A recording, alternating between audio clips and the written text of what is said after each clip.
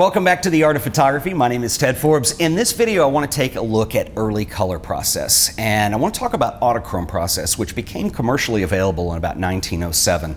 About a month ago, Michael Zhang from Petapixel ran an article on a British photographer from the early 20th century by the name of Mervyn O'Gorman. And Mervyn O'Gorman was a very interesting photographer and is really known best, I've never seen any of his other images, but he is very famous for this set of images that he did of his daughter Christina. They were shot in Autochrome, and there's a very haunting quality to them when you look at these images. The color is not reproduced to the true level that we're used to today with digital photography. This was, over 100 years ago. But what's really interesting about these are the way that that vivid red in her clothes pops out, and just this real nostalgic quality to these images. And he's really well known for this set of images, and it got me thinking, it's interesting because Autochrome came along a lot earlier than what most of us use as our point of reference for color photography. It became extremely popular, and then it fell out of fashion, and we didn't see color photography come back into fashion until really the 1960s or 1970s. And what happened in between? I think that's a really interesting thing to look at and question a little bit. So I've done some research on this today, and I want to talk about some other practitioners of early color photography, how it came to be so widely used, and kind of what happened to it. So without further ado, let's go over and have a look. The book that I'm going to be using for our examples here is called Impressionist Camera, Pictorial Photography in Europe, 1888 to 1918. Of course, Pictorialism was a global phenomenon, really spearheaded by the photo secession in the United States, led by Alfred Stieglitz and Edward Steichen, but it was a global phenomenon. And if you're interested in pictorialism, this book is wonderful because it really deals with a very specific set of photographers coming out of Europe from that period. And I'm using this because the color photography in here is really wonderful. In fact, really the book is good throughout. There are a few greatest hits of pictorialism in here, but really not many. It explores a lot of images that I wasn't familiar with when I bought the book. It is out of print, unfortunately, but it is not a rare book. So if you keep your eyes open at used bookstores, might see if Powell's has a link. I know you can get it on Amazon. It's a little pricey there because it's out of print, but it is quite good, and I really recommend it. Anyway, I want to talk a little bit about pictorialism and color photography. We've talked about it a little bit on the show in the past, but I want to use these as examples because I think these are absolutely wonderful, and I want to tell the story of early color photography and how that came into play with pictorialism and all the artistic and cultural things going on at the turn of the 20th century here. And so anyway, these are all examples of what we call autochrome. And to give you a little bit of the story here, so autochrome is a mechanical process. It was basically you would go buy glass plates. So it was much like what we would do with film today, where you actually go buy something that is pre-made. And autochrome was released in the United States first, and Stieglitz and Steichen got a hold of some and absolutely fell in love with it. And they, being just champions of photography anyway, bought a bunch of it, and they were giving it away to their friends because they were so excited about this process. They wanted to get other people into using it. And so the story is they went that summer to Munich and then into Germany, Austria, and kind of did this trip through Europe, and met with people like Heinrich Kuhn, who became known for doing autochromes later, and that was his first exposure to it. Alvin Langdon Coburn fell in love with it and was using it. And so a lot of big name photographers got into it. By the time it was released in Europe, and I don't know the exact date on that, but I think it was around 1907, it was the craze, and pictorialists were all going crazy about monochrome.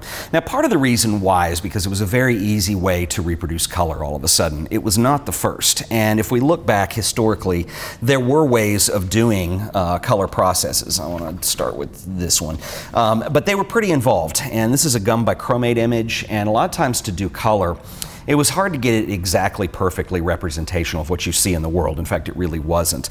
There were ways of layering it to do so, and of course, another very common technique that you saw was just using it as a tint in more of a monochrome type fashion. So you see this a lot with the blue tones, with sepia. There was some red toning that people did with images too. And so there was a lot of toning going on with photographs and using color, but it was not used in a representative fashion, a representational way, whereas some of these images are. They were very difficult to do. A lot of times they required multiple exposures in the camera, or they would require layering in the printing process and having the negative just in the right place while you did the color layer. And it was really difficult to do. Some people were just extremely good at this and they were masters at it. This is an image, this is a carbon process, and again, it's multiple layers, and you start to see what is more realistic in terms of color.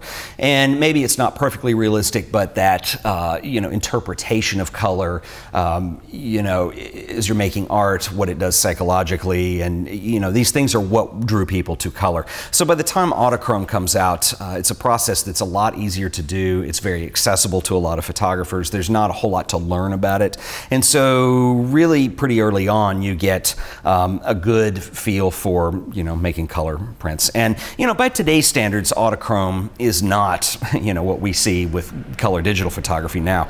If you zoom way in on these are wonderful reproductions, but if you zoom way in, and I did an episode on Heinrich Kuhn a couple months ago, and I'll link up to that at the end of this episode, but I'd highly recommend you check it out. When you zoom way in on these Autochromes, you do see kind of this pointillistic quality, and the process was made using basically potato starch, and it used a way of using dyes within that. It was a 3-color process to create the illusion of color, and a lot of our early practitioners of this process really liked the fact that it had that pointillistic quality. I guess in today's terms we might consider this to be grainy, but a lot of these images still had a lot of the hallmark traits of early pictorialism. A lot of this soft focus, sometimes things are knocked a little bit out of focus, and it was kind of this art look. You see the swirling focus here with the real shallow depth of field and these wide lenses that were being used. It was a pretty slow process, so you did need to use a really wide aperture if you wanted to keep your exposures under control. These 3 prints are Heinrich Kuhn. We talked about him before on the show. He's one of my favorites, and I think he was just absolutely one of the great practitioners of Autochrome, and his career was mostly known for Autochrome, but the way the selective focus works, his compositional sense, how it worked within that. He took Autochrome and ran with it. It really was his thing, and he did just some amazingly beautiful work with that as a medium. You can see too that we don't see the accurate color reproduction that we would be used to today with digital cameras, but for instance, this has kind of a red stain to it, and this landscape is kind of selectively colored in a sense. But what's interesting is that this early color, when we look at this now, and this is kind of the point I want to make, is that a lot of times, our point of reference or our area of focus is, what we've grown up with and what we're familiar with. For instance, I grew up in the age of 35 millimeter film. That was considered the professional standard, even though 35 millimeter film is really small, and in the early days it was considered an amateur format.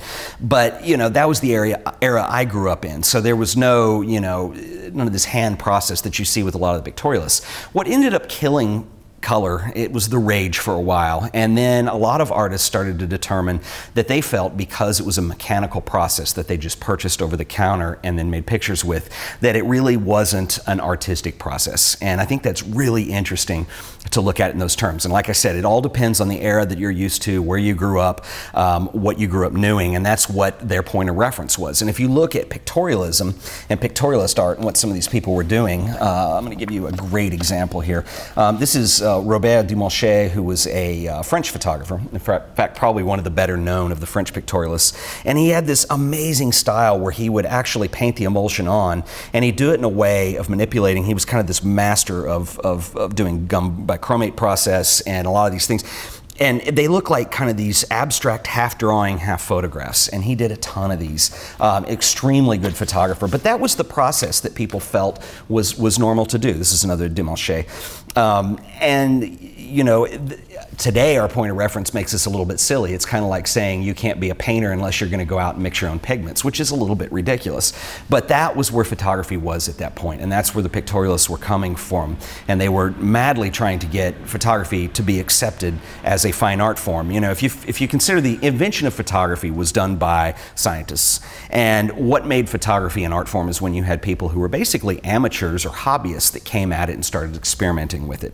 And Dumoncher was definitely of that ilk. I mean, there are a lot of photographers that fall into that group, and that's what drove it as a process.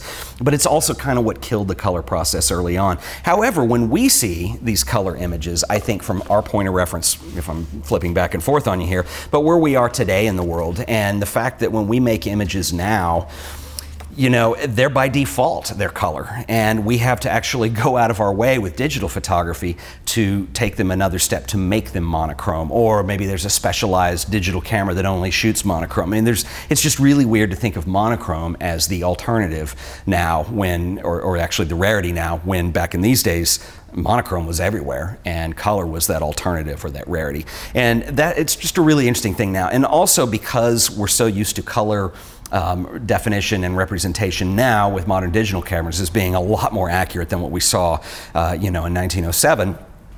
There's a certain nostalgic, maybe memory tripping element to these that I think is very appealing to people, and I know it is for me when I look at these images. It seems real, but it doesn't seem real because the colors are just, there's something about them that's just surreal. It's more like a memory thing where, you know, you remember something, obviously we see colors and that goes into our mind, and you know, when we remember something it may be colored by a mood or a perception or something like that. And so a lot of these images, I think for a lot of people, have that feel to them.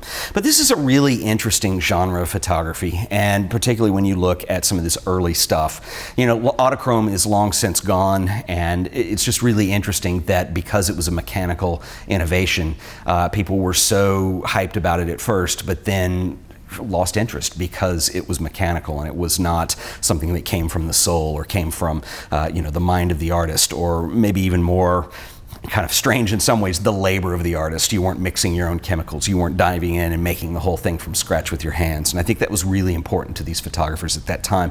Anyway, I will put a link to this in the show notes. It's worth looking for. Be patient. You can probably find it used if you like. I will give you a couple other recommendations as well. The Heinrich Kuhn book, and I said I'll link up to the show at the end of this one. Heinrich was amazing, and he really took Autochrome and ran with it. That was just became his deal, and he was so good at it. This one, The Perfect Photograph, is amazingly good. It is also out of print, but a little easier to find. And then one that is in print that is very good as well is this one, Heinrich Kuhn and His American Circle, which talks about his relationship with Stieglitz and Steichen. This was done by Neue Gallery in New York, which owns some of Kuhn's work, and are recommended if you're in the New York area. Definitely go check it out. Wonderful, wonderful museum, and they do some great stuff. So that is color photography, circa 1907. I want to take a second and give a shout out to our sponsor today, who are the awesome folks over at QuickBooks Self-Employed. If you were like me and you were self-employed or own a small business, you know that every year, and this is what I go through, tax time is a hair-pulling, nail-biting experience. And it's a lot of work, and it's not a lot of fun. I'm not an accountant. I'm a creative, and I make videos, and I shoot photos, and that's what I do best. And it's really difficult. I've always hired a CPA to help me do that, and even if you're hiring a CPA, which you should do, you still have to have some kind of tool to help you keep all the stuff together. You need to be able to track your expenses. You need to be able to track your income. And QuickBooks provides a really cool solution for that. And they have a product now that's catered specifically to people who are self-employed or run a small business. So come on over to the computer and I want to show you this. They have basically two plans with this service. They have a self-employed plan and a small business plan. There's a couple dollars difference between the two. But they will allow you to do things like keep track of your income, keep track of your expenses. Is something a business expense or is it a personal expense? What can you deduct? What is depreciable?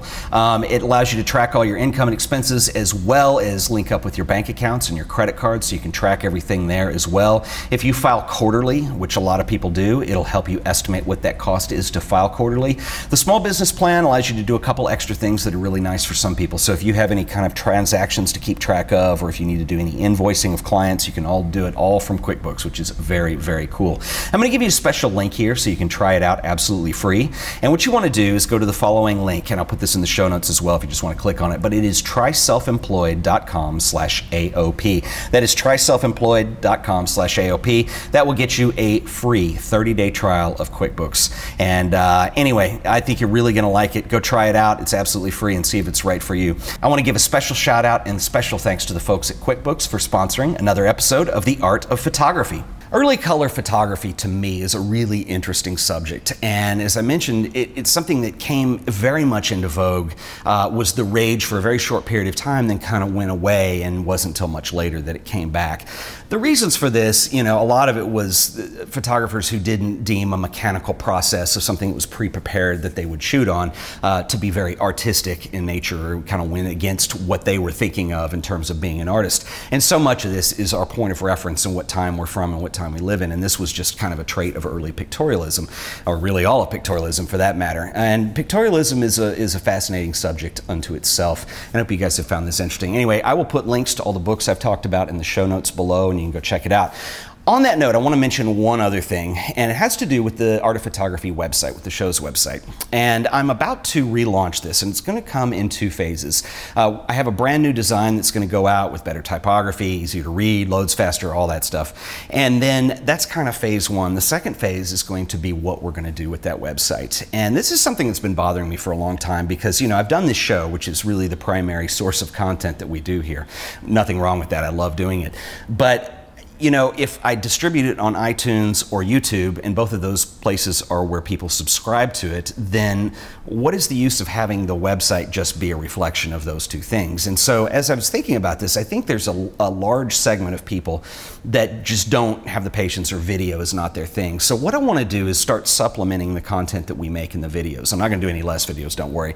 We're going to still make videos, but what I want to do is when I talk about color photography or pictorialism or something like that, I want to be able to point you to an article that will be a wonderful resource of images and further study, other links and resources and other things you can learn. And I think that would be a really nice extension to what we're doing here. So basically what I want to do is be able to extend this out past just doing a video every week. So stay tuned with that. In the next couple days, I'm just going to kind of do a soft launch on it, because websites are hard to relaunch when you get to where you have as much content as we have on here. Part of me really wants to start churning out new stuff, but we're not there yet. I need to do the redesign first, and then we're going to get there. So, you know, stay up with that as we move into the coming weeks, because I'm going to have some really cool stuff for you guys to check out there. So I hope you find that of interest. And as always, if you enjoyed this video, remember to hit the like button and share it with all your friends. We need to spread the word about the art of photography.